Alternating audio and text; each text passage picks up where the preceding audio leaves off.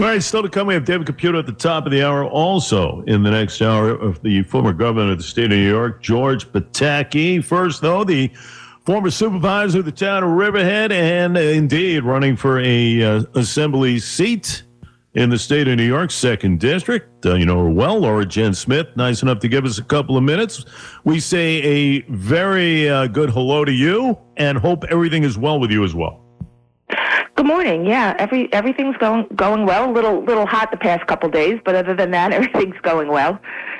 Better than fast forwarding into the fall slash winter, and here we go again with chilly temps. We'll take this, but you're having an interesting time these days. You know, the assembly seat and everything else.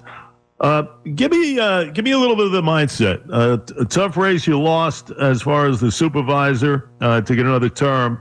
What were you thinking about as far as the assembly seat? Obviously, you still had some skin in the game, so to speak. Still had the passion and everything else. Give me the thought process there. Absolutely. You know, it was disappointing to lose the supervisor race, but I ran with the intention of trying to make my community better and to make my community stronger. And I threw my hat in the ring for the assembly seat. I just got through my primary, with a 76% voter rate in support of me. So I was very happy to see that and see the support of the community come out for me on that race. So I'm on to get out and talk to people and put my issues forward to run for the assembly seat.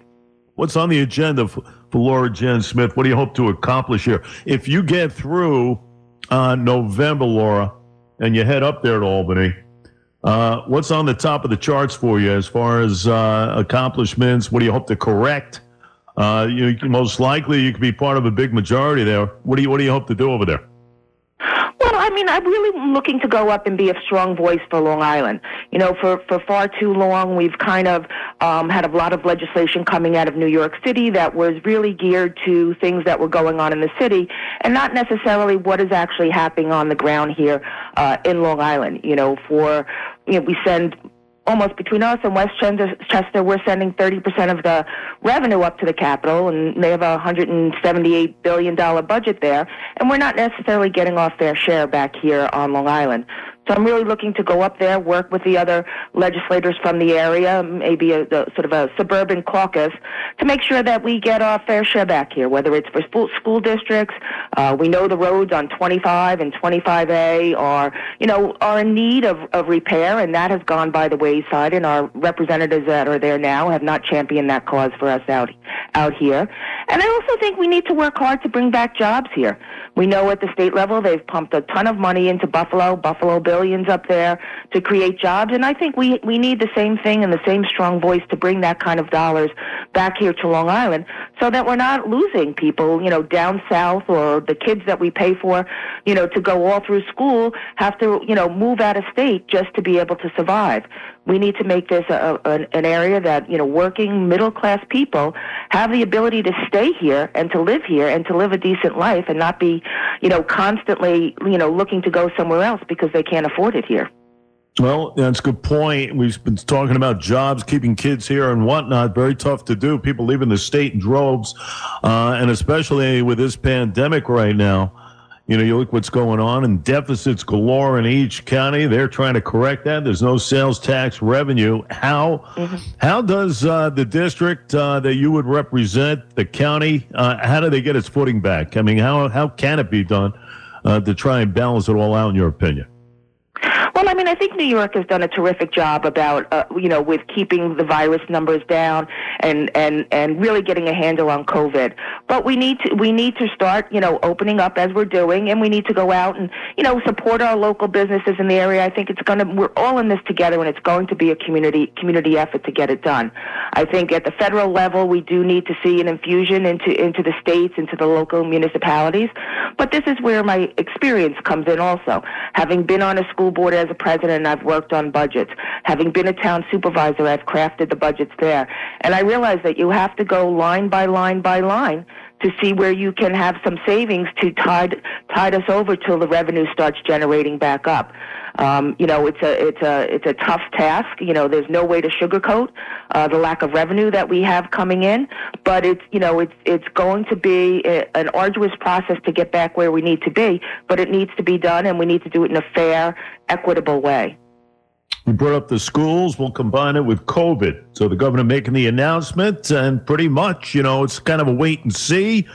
Districts have to have a plan. Numbers are low right now at this point in time. You feel good about schools opening it up in September?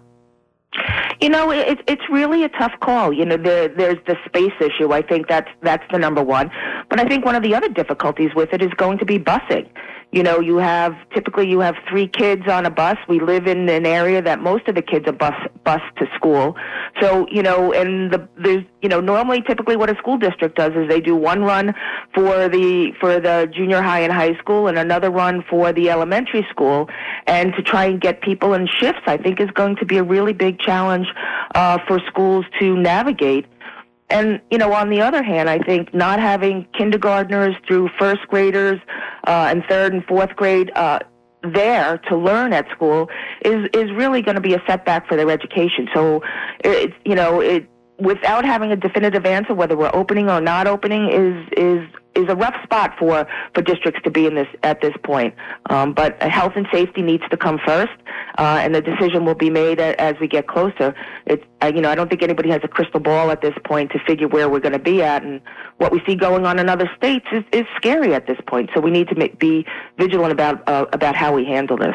The state that's facing a massive deficit, and we've spoken to a lot of school officials in the last couple of weeks, they don't even know how to kind of go about their business right now because they don't know what kind of cuts could be coming their way. That's a whole nother issue, right? Oh, absolutely. But, I think that the education of our students has to be a priority. Government is about priorities. The money is going to be spent from Albany, and where is it going to be spent? This is where the priorities are determined. I think school needs to be a priority.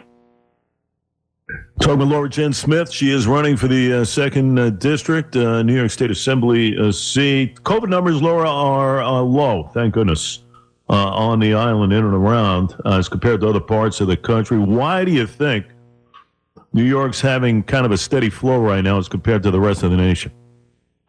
I think New York has done a terrific job. I think the residents of the state of New York have taken this very seriously. We go out, I see everybody wearing their masks. Everybody's socially distancing. People are not having large gatherings here. And I think that people have taken this seriously and heeded all the advice on how to keep the numbers low, and they've done that. I talk to people that live in other states, and, they're telling me that they're going out and very few people are wearing masks and abiding by the recommendations to keep the numbers low. So I think we've done a great job here. I think, we need to stay the course on that. I think people realize that, and I think we should all be very proud of the numbers that we have here and that we've tackled this together, and together we can make sure that we keep our numbers low. It's good stuff. I know they're testing a lot of people. It's the results I'm concerned about, is getting the results in a timely manner. You think there could be a turnaround in that regard? I hope so. I think that this has been, I think it could have been managed better at the federal level. I think having a federal response to testing that was sort of standardized across the states, I think would have been a much better approach for the country. I think guidelines that everybody could follow, depending where they are in the numbers. That didn't happen. I would still like to see that I don't think we can throw up our hands and say that it's never coming. I think we need to take a good look at it and at a federal level and have a federal response to this, with states, bidding against getting PPEs and, having the tests and having the reagents for the tests. I don't think that's the way to handle a health crisis. I think we can do a much better job as a country with lowering our numbers all across the board. One of the big topics, of course, across the nation and the state, defunding police, trying to quell the violence in and around the nation. New York has seen its share within the city. We talked about it many weeks ago, the slashing of 50A, the repeal. It's been a hot topic back and forth. Where are you at right now? as far as services to the police department, taking dollars off, putting in other areas, leaving it the way it is, strengthening the department? Where does Laura Jen Smith stand on this issue? Well, I go back to that once again. Long Island is different than the city. We have different issues than the city has, and I think we need to address the issues where we sit. We have a police force here, I think, that works very hard, and also our numbers are different, and the area that we cover is different. So, I don't think our police forces are chock full of extra police here. And I think the community, when they call 911 and need to have somebody come to their house, that there's a lot of miles to travel back and forth. And if you don't have the available staff to do that, I don't know that that's what the community wants. But what I do know is that there needs to be an open dialogue. I think the governor's choice to have police departments address this in their department with the community is a really good step forward to be able to address the issues that actually occur in each community. Down out on the East End here, we have 5 separate police departments. In further west, there's a Suffolk County Police Department. So I think it's important for the community to have a voice in what's going on in their community themselves. But I also think that the police, they are in a position of authority. They are a respected institution, and I think there has been instances that we have seen that there has been bad police officers. And I think that that cannot not be allowed to continue. And I think that just protecting the reputation of the police department without addressing that issue, I think, would be a missed opportunity. We've seen we just look at the example of the Catholic Church, where we had these bad priests in the Catholic Church that were harming children, and it became more important for the institution of the Catholic Church to protect their reputation, and didn't address the issue of priests that were in there that were doing harm to children. And I think that it became, for decades, this became an institutional norm. And I don't think that we can allow those kind of institutional norms to happen to protect the reputation. I think it has to be about the mission of what the institution is. And I think the police are there to protect people. They're there to serve people. And I think that's what they need to do. And I think they need to do that with community input. Remember conversations I've had with the sheriff of Suffolk, Errol Toulon Jr. He said it right. It's about communication, dialogue. You got to get out there into the communities. So you got to get a feel for what they're thinking, express your thoughts, and hopefully that's how you engage. And he's certainly been doing it the proper way. Finally, I'll ask you this. We see all kinds of races and interesting stuff. We saw in the primaries as we head toward the general election. Yours stood out, obviously, for your opponent, who you know well, and vice versa, a councilwoman under the Riverhead umbrella and everything else. Is that an easier caveat for you to kind of understand the opposition? Is it better to know someone as you do with Councilwoman Giglio, or is it better to kind of go up against an unknown? I mean, does it, or maybe it's just not even a factor in your mind? What about the aspect as far as the fight to the finish line with somebody who you probably know very well? Yeah, I mean, I don't think it really, affects things too much one way or the other. I'm running to serve the community. I'm running to be, as I said, a strong voice for this area up in Albany. I want to make sure that we're well represented. I bring a lot to the table.